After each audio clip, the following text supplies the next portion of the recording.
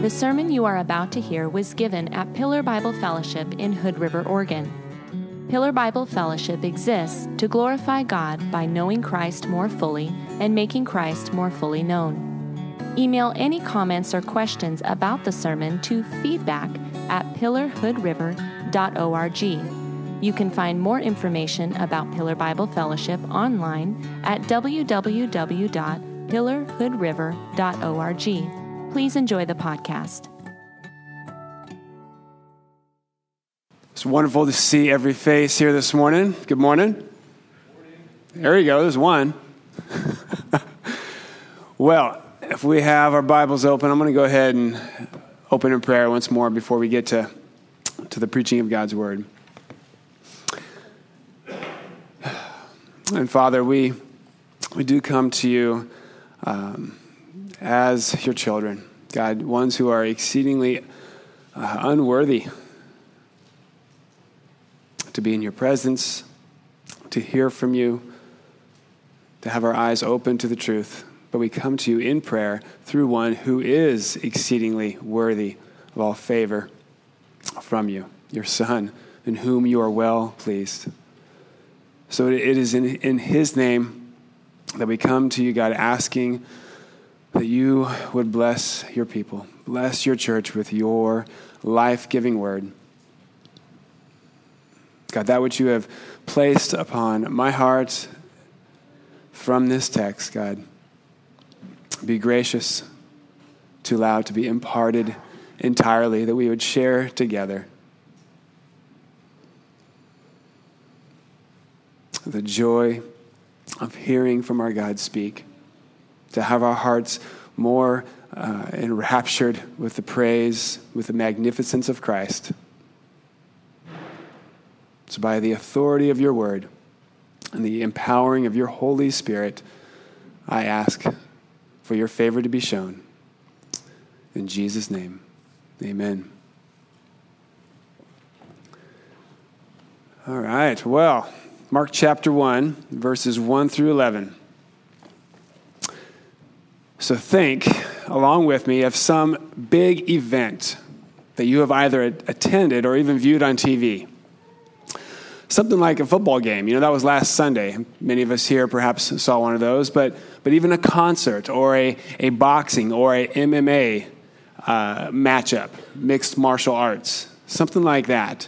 You know, each of these examples had at the start the entrance of a team, the band or a fighter. And that entrance was an opportunity for each to make a statement. Whether it was blasting through a large banner bearing the name of your team, or exploding onto the stage from the floor as Garth Brooks was so famous to do. Or it was perhaps having your prestigious entourage accompanying you through the masses with your choice song, blasting the stadium as you approach the octagon, fighting arena, making a statement. The entrance is, that time, a statement is made for all to see before the event began. And the Hunger Games, in those movies, Katniss and Peeta's signature entrance, when their garments set ablaze while riding in on a chariot pulled by sleek black horses at the ceremonial openings of the Hunger Games, it captures that well, making a statement upon their entrance.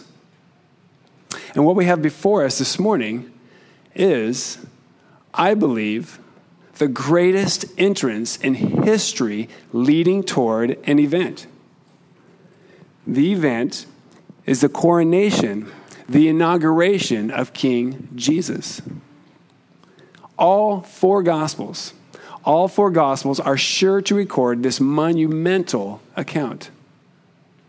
Jesus makes a statement upon entering Jerusalem during Passover week, when the inauguration ceremony of the King of Kings would take place on Calvary, where he is crowned with a crown of thorns. Thus enters Jesus as king.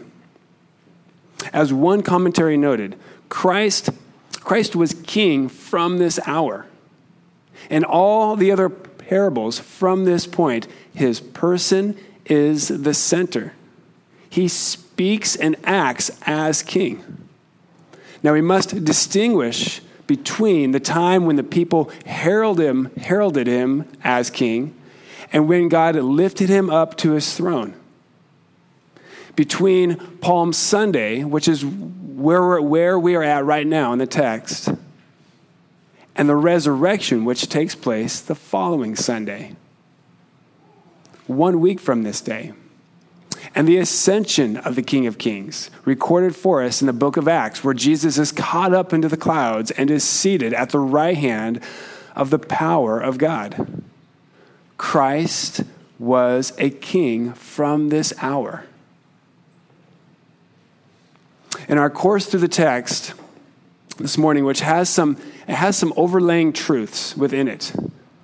And so in light of that, imagine us as a bare-boned wick, having no wax on it whatsoever.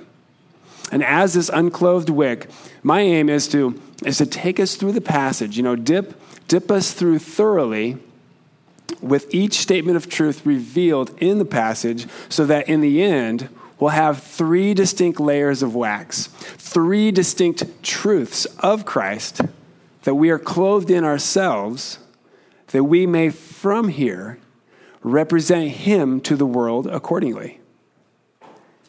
3 distinct truths. The statement of truth made at the entrance of the King of Glory into the city of God, as described in the Old Testament, at the place the Lord your God will choose to make his name dwell in it, Jerusalem.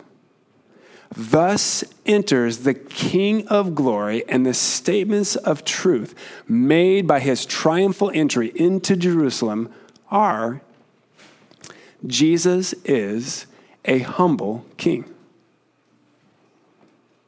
Jesus is to be worshiped as king.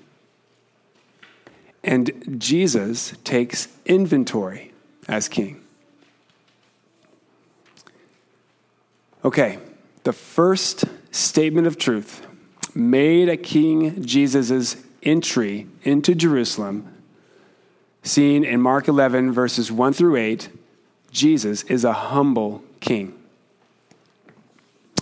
Of first note, before we get into the passage, briefly, on a first note, I find it necessary to make a distinction as arrayed beautifully by our humble King Jesus here.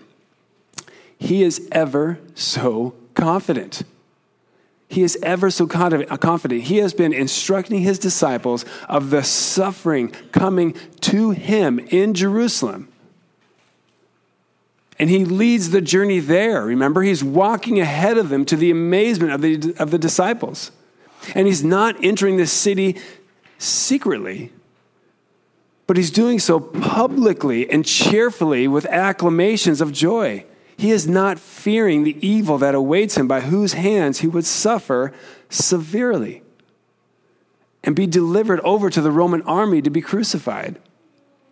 I like how Matthew Henry states it. I really dig this. He says, though he was now but taking the field and girding on the harness, yet being fully assured of complete victory, he thus triumphs as though he had put it off. Isn't that great?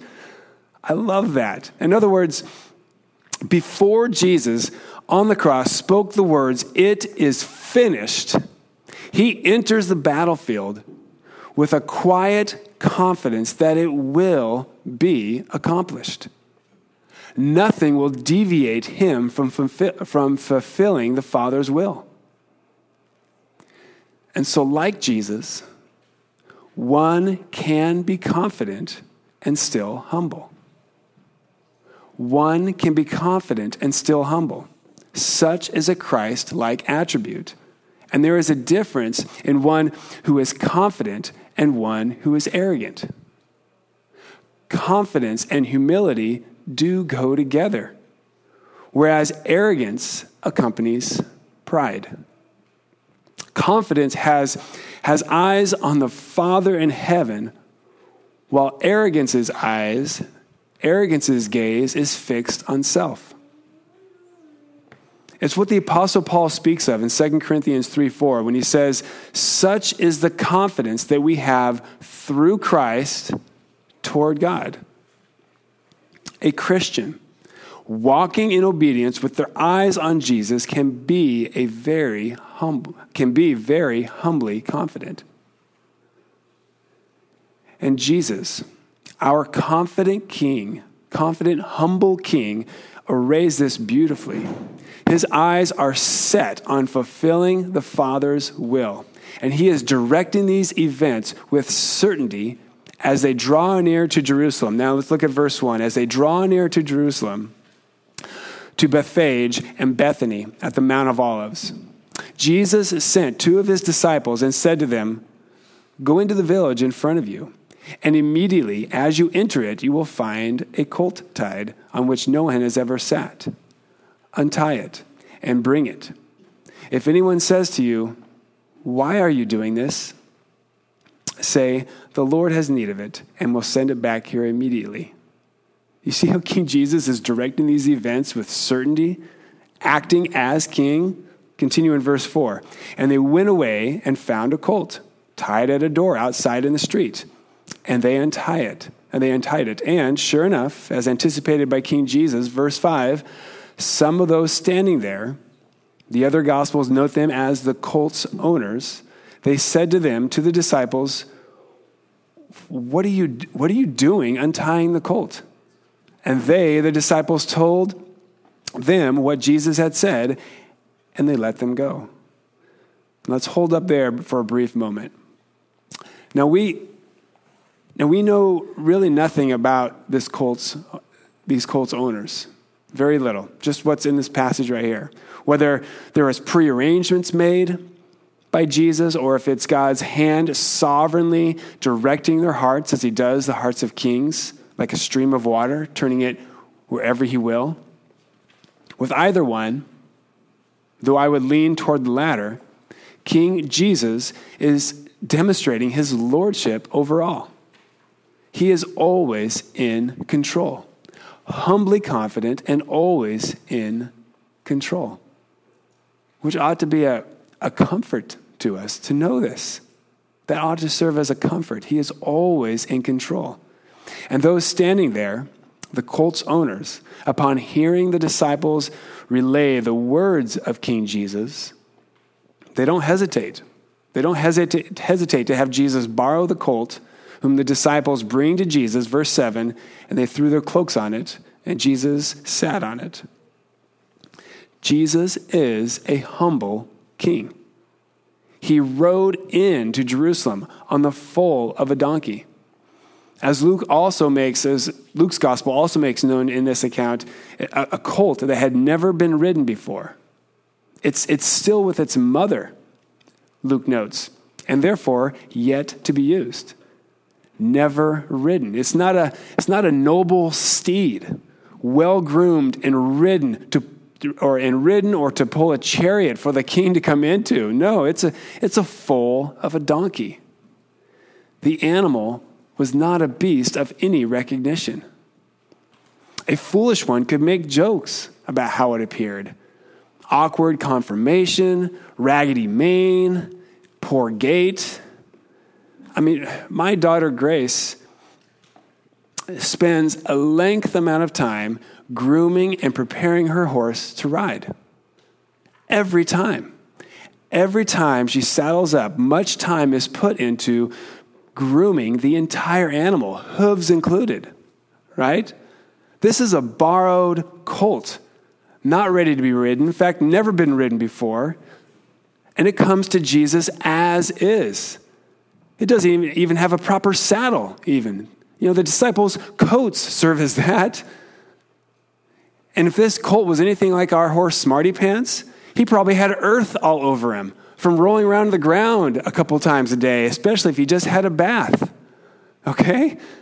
And then there's certainly nothing wrong with proper care of a horse, as my daughter faithfully provides. That's right and good, but that's not the point. The point is the humbleness of our King. The humbleness of our King. Kings were known to enter cities in splendor, okay? Splendor, especially during coronation or after a victorious battle. It may not even have been a beautifully groomed steed being ridden on, or steeds, plural, pulling a chariot on which the king rode, but instead elephants. I don't want horses. I want elephants to lead me into the city. That was done. That was known by kings, accompanied by troops, not just elephants, but I want my soldiers, my army, as my entourage as I come into this city, making his loud and bold statement about himself. That is what kings did. The King of Glory, King Jesus, on the other hand, he enters Jerusalem as a humble king. This is our King.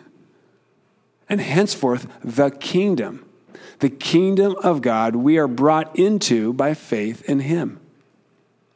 God is a humble God.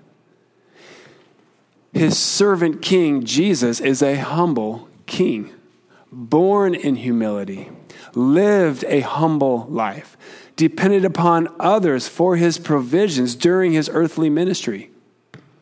He went upon water in a borrowed boat. He used others' garments as a saddle on a borrowed colt. He will soon eat the Passover meal in a borrowed chamber and will be buried in a borrowed tomb. Even that which adorned his entrance on the road, the decorations, the trappings, they weren't extravagant makings.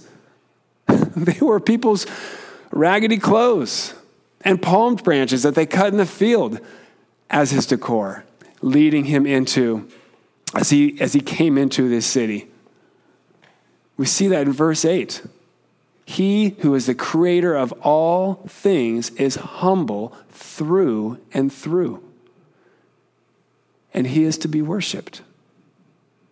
He is to be worshiped. Jesus is to be worshiped as king. The second statement of truth, as Jesus' entrance into the city of Jerusalem. Jesus is to be worshiped as king. Verses 9 through 10. Jesus enters Jerusalem as its king, and the people accept him as such. Returning to verse 8 and reading through verse 10. And many spread their cloaks on the road, and others spread leafy branches that they had cut from the fields. And those who went before and those who followed were shouting, Hosanna! Blessed is he who comes in the name of the Lord. Blessed is the coming kingdom of our father David. Hosanna in the highest. Hosanna! Blessed is the coming king. Is the coming kingdom of our father David, the messianic hope for the restoration of the Davidic kingdom. That was the people's chief primer, igniting the jubilee they were expressing during this moment in the Passover celebration. But their understanding was misplaced. Their understanding was misplaced because their zeal was for a ruling Messiah and a political kingdom. Okay? Not realizing, and as time will tell in the coming weeks, where the same people cry out, crucify him, the same crowd does, crucify him.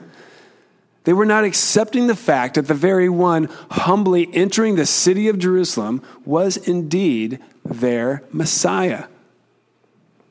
They did not know the time of their visitation, as the other Gospels make known. Jesus' very words. They didn't know that, even though the very acts that they were witnessing and engaging in were fulfilling prophecy of just that. Zechariah 9:9. Rejoice greatly, O daughter of Zion. Shout aloud, O daughter of Jerusalem. Behold, your king is coming to you. Righteous and having salvation is he, humble and mounted on a donkey, on a colt, the foal of a donkey. They were fulfilling that. They were quoting Psalm 118:25. Hosanna in the highest. Save now. The most lofty salute to be given to Israel's promised deliverer, blessing him as God's favored one, showing him honor and praise. In this moment, fulfilling prophecy as they do when they reject their Messiah king, saying, we have no king but Caesar, right? Fulfilling Psalm 118:22 there. They reject the cornerstone.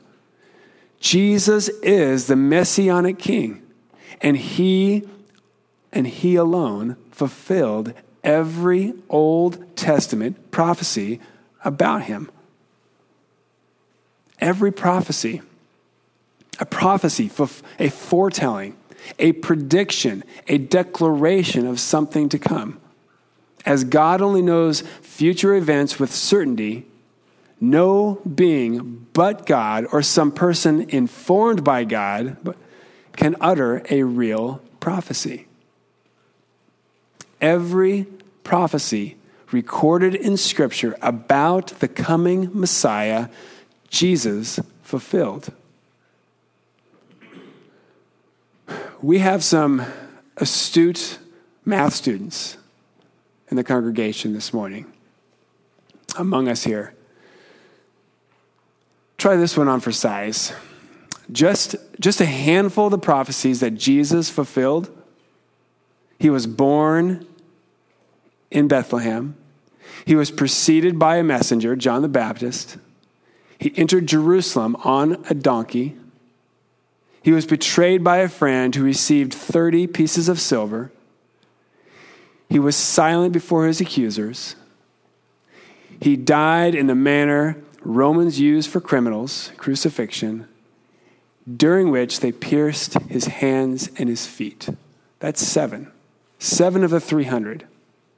Peter Stone, in his classic book, Science Speaks, calculated the chance of any man fulfilling these prophecies, just the 7 of the 300, any man fulfilling these prophecies even down to the present time, and he calculated it to be 1 in 1 0 0 0 0 0 0 0 0 0 0 0 0. 10 to the 17th power. To help us visually comprehend the staggering odds of this probability, Stoner proposed that, figuratively speaking, it would be equivalent to taking many silver dollars and having them laying across the state of Texas, stacking them rather. And in doing so, we would find that they would stack up across the state 2 feet deep. Maybe my distance is wrong there, but 2 feet deep silver dollars. Now, because we're not done. Take one of those coins and mark it. Mark one of the silver dollars, place it back in with the others, and then stir them all up, all over the state. Then blindfold an enthusiastic volunteer and tell him that he can go all across the state, wherever he wants, but that he must pick out that marked silver dollar. That is how difficult it would be for one man to fulfill these prophecies, just the 7. Unless, of course, he did so because of divine appointment.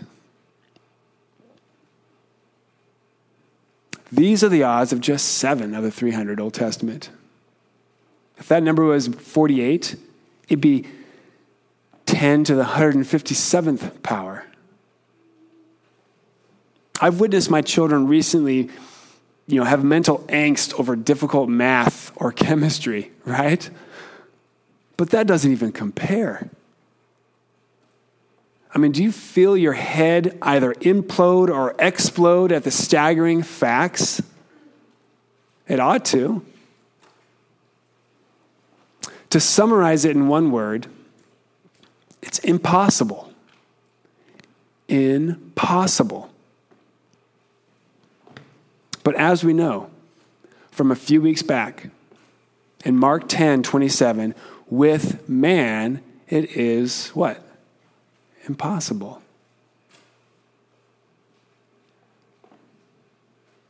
But not with God. For all things are possible with God. For Jesus is not just a man, though he is fully man. He is also God. And therefore, he and he alone is able to fulfill every prophecy written of him. And listen, Jesus knows every prophecy about him. He came to fulfill all righteousness. Indeed, he is the Word of God that became flesh. This is my Son with whom I am well pleased. Israel's promised deliverer. Israel's hope, our deliverer. God did what the law, weakened by sinful flesh, could not do: make one perfect. God fulfilled all the righteous requirements of the law through Jesus. It was the Father's will to do so. Jesus did so victoriously. He did it.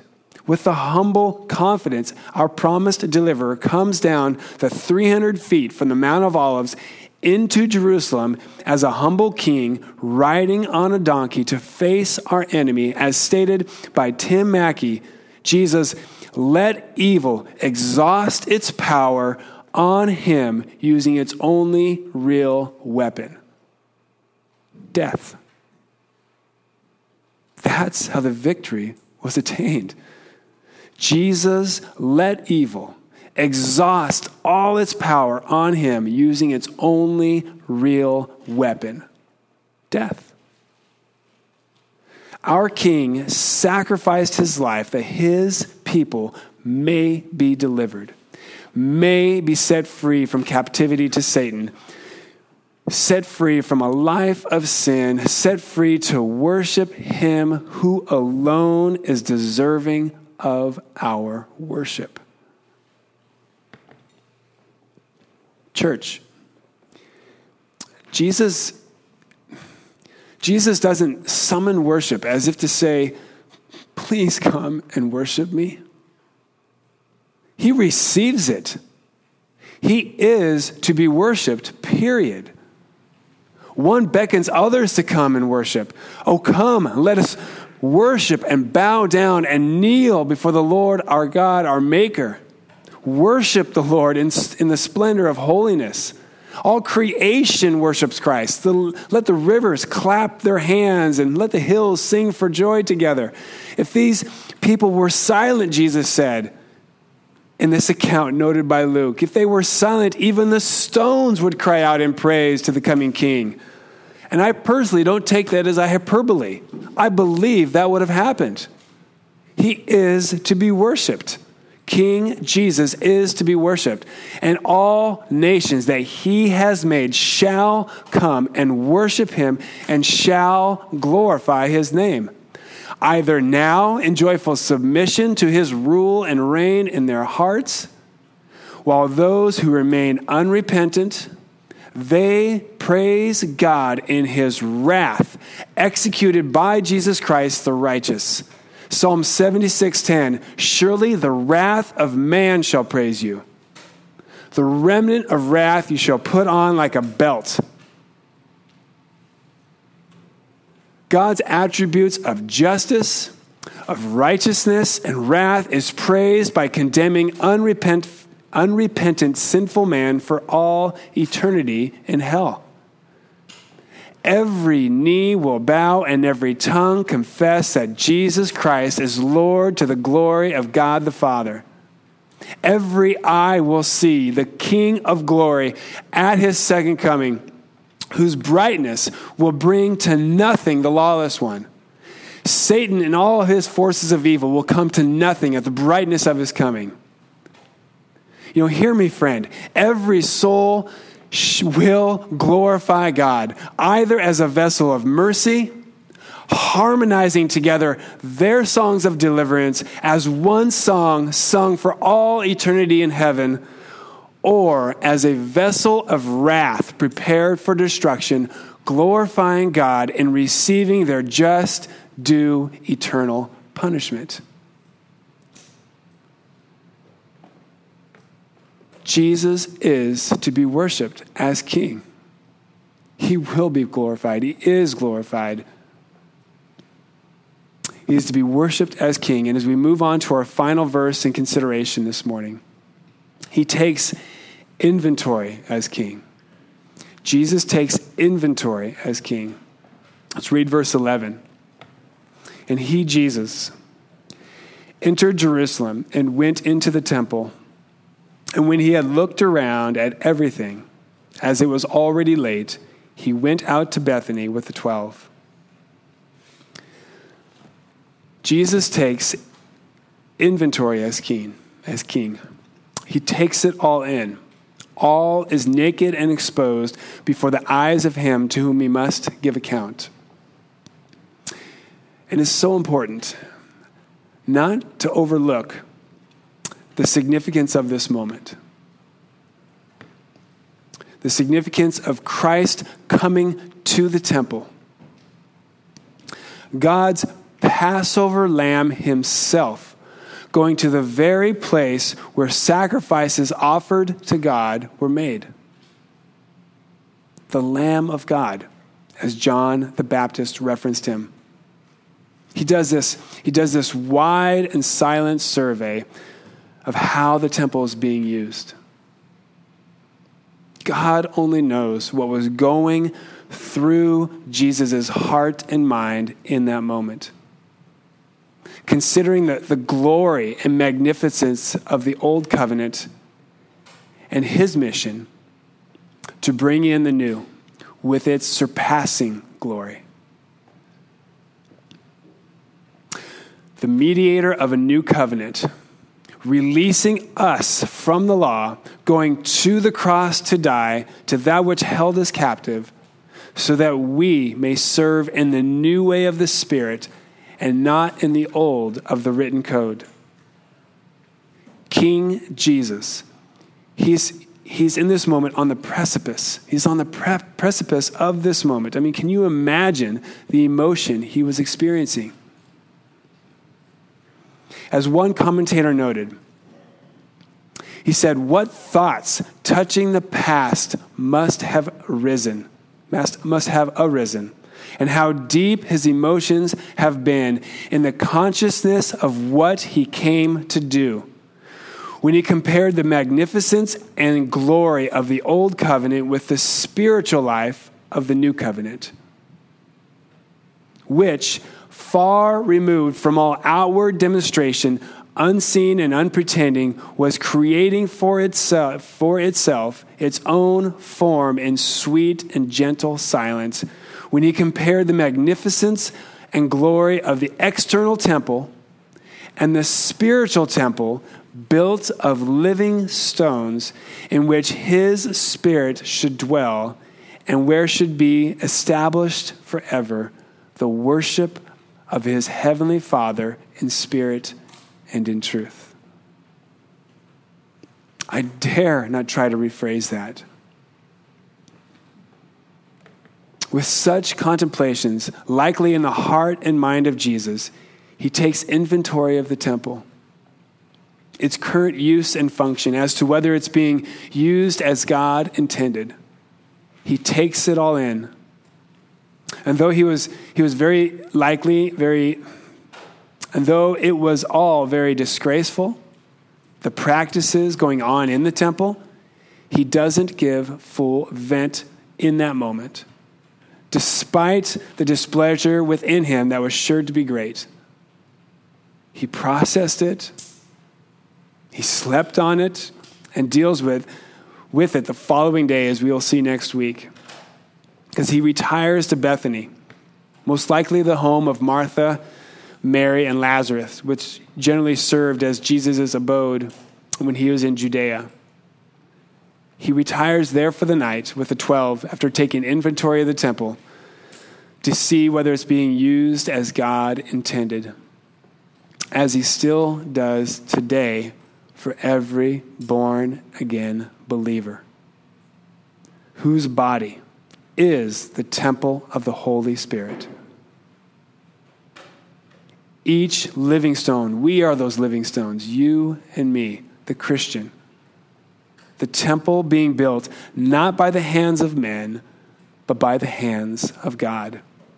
As a spiritual house, to be a holy priesthood, to offer spiritual sacrifices acceptable to God through Jesus Christ. That's that precipice moment he was standing when that was being ushered in by him and the old was passing away. We are that new temple. And he takes inventory of us, of his chosen and precious living stones, whose body is the temple of the Holy Spirit, and as we should do ourselves. We should do ourselves. 2 Corinthians 13:5.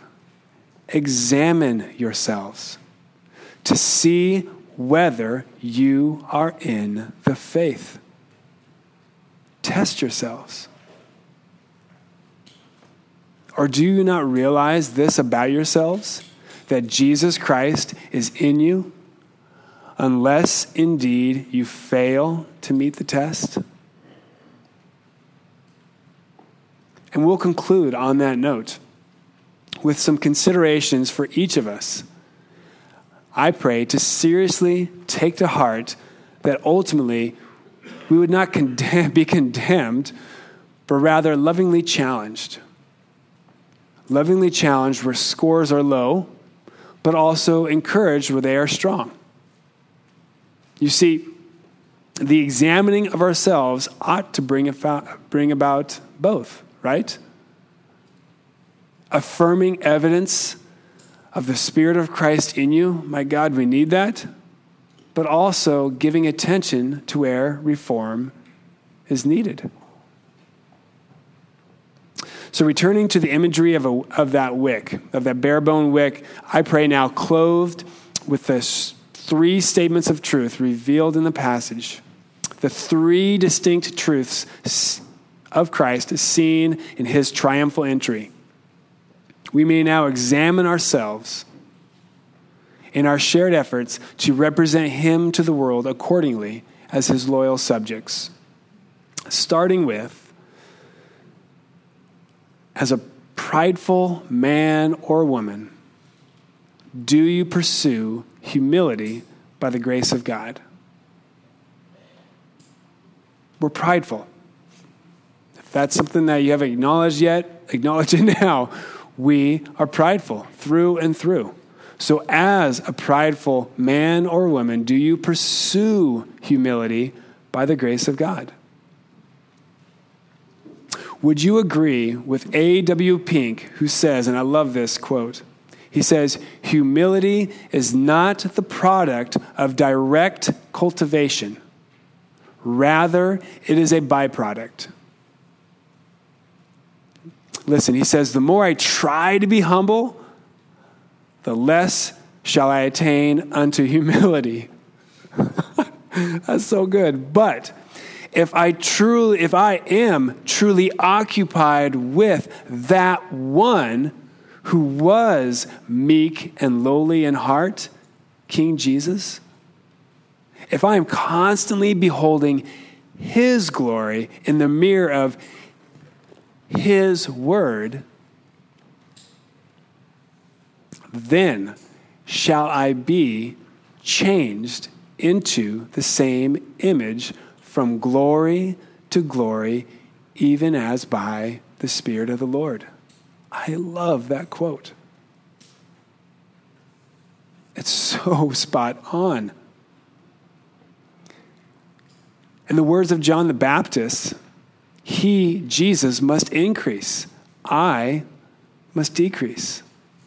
Or as the Apostle Paul said, we are to no longer live for ourselves, but for him who for our sake died and was raised. Are you in stride with this? And does your life accordingly make the statement, I belong to the King? A statement made when you enter your workplace, when you enter your classroom or a classroom, when you enter your household, your own household, or others' household, when you enter a wrestling mat or a swim meet, when you enter a conversation, when you enter an opportunity to evangelize, to share the gospel, when you enter an argument, a business transaction. I mean, wherever you enter and with whomever, is the humility of Christ present with you and in you? When you enter a difficult situation of any sort, marriage trouble, health crisis, financial crisis, can you humbly seek help and receive it from whomever God would provide it through?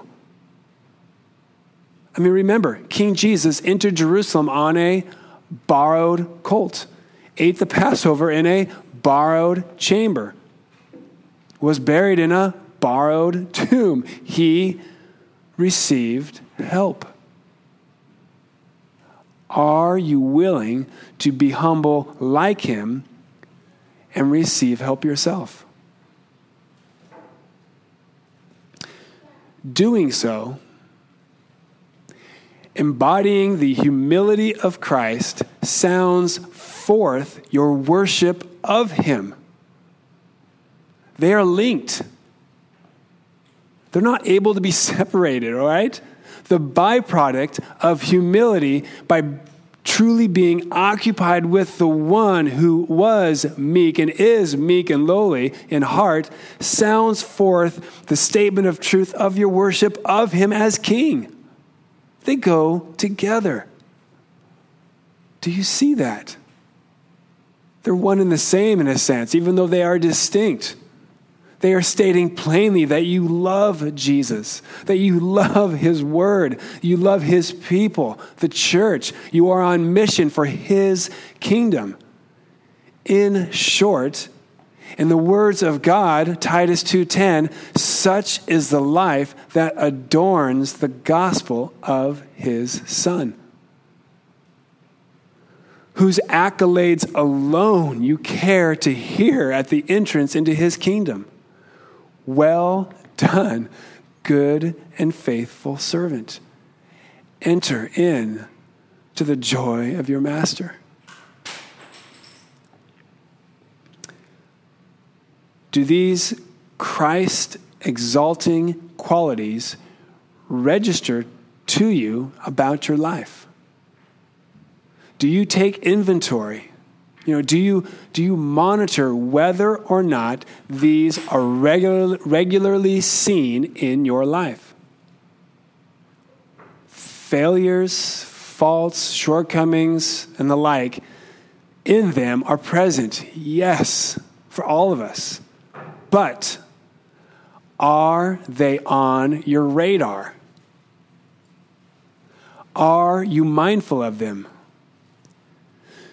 Do you care whether or not these Christ-exalting attributes are exhibited from your life?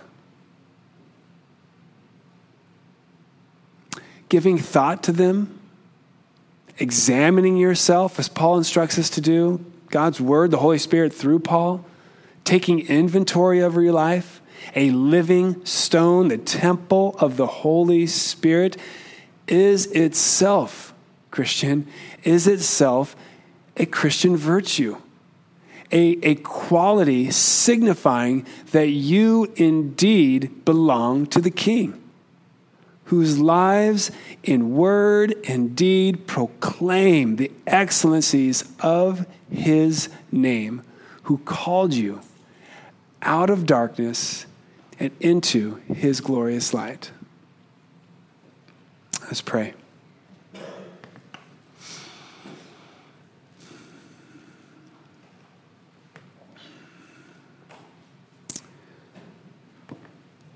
King Jesus, there is none to compare.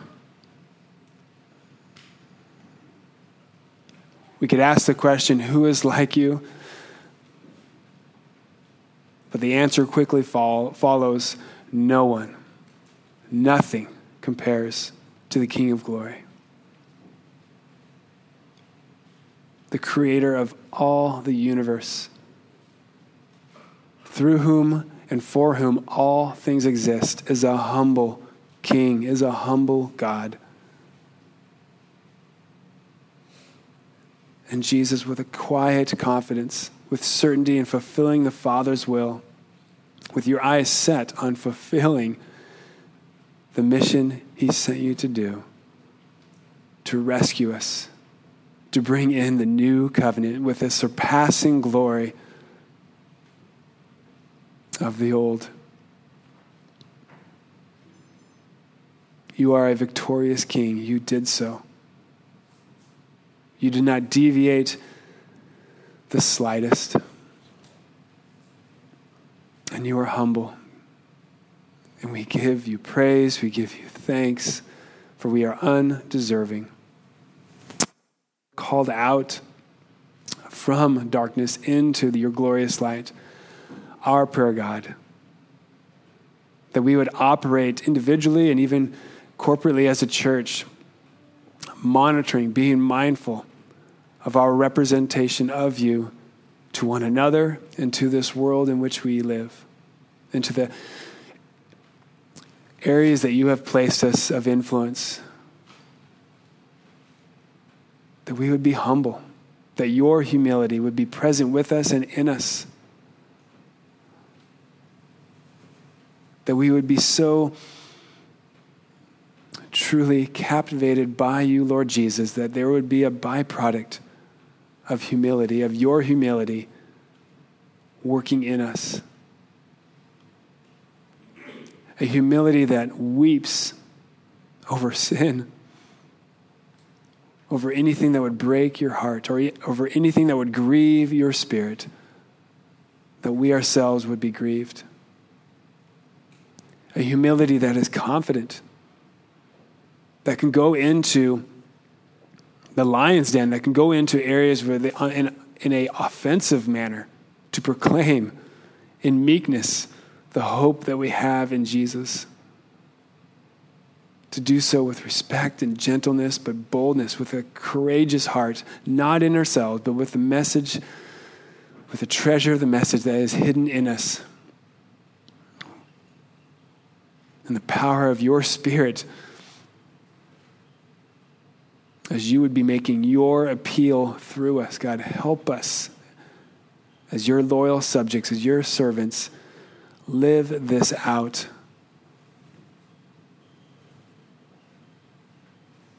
I know, God, there is opportunity that awaits. I know there is good works that you have prepared from beforehand that we should walk into by faith. And so I pray, my God, help us, mature us, grow us, lead us to do so.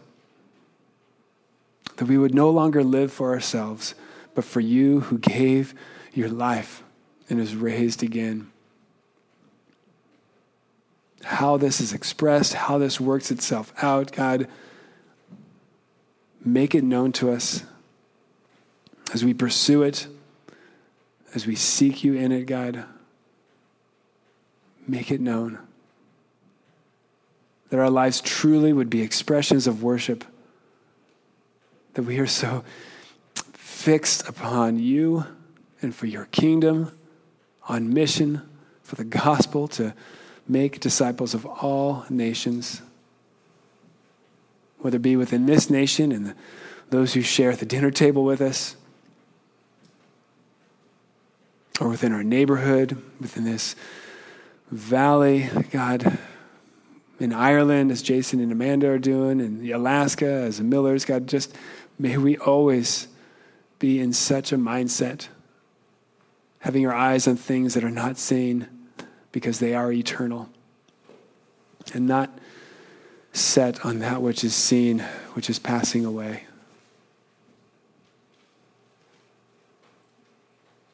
God, lead us to operate in this manner, that we would be, as Christ representatives, as ambassadors for him, humble, seen as worshipers of Jesus, and ones who take seriously their Christian faith, one who examine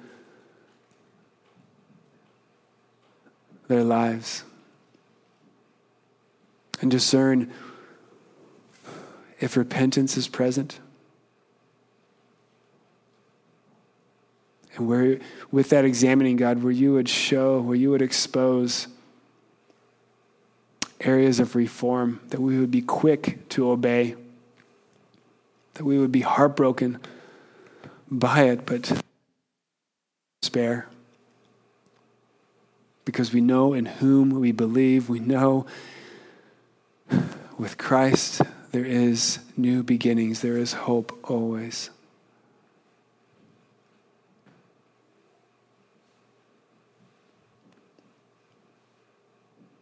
So grow us, I pray, Father, in this. For the glory of your name and the magnifying of our risen, humble King Jesus, I ask. Amen. Thank you for listening to this sermon from Pillar Bible Fellowship. Please email any comments or questions about the sermon to feedback@pillarhoodriver.org.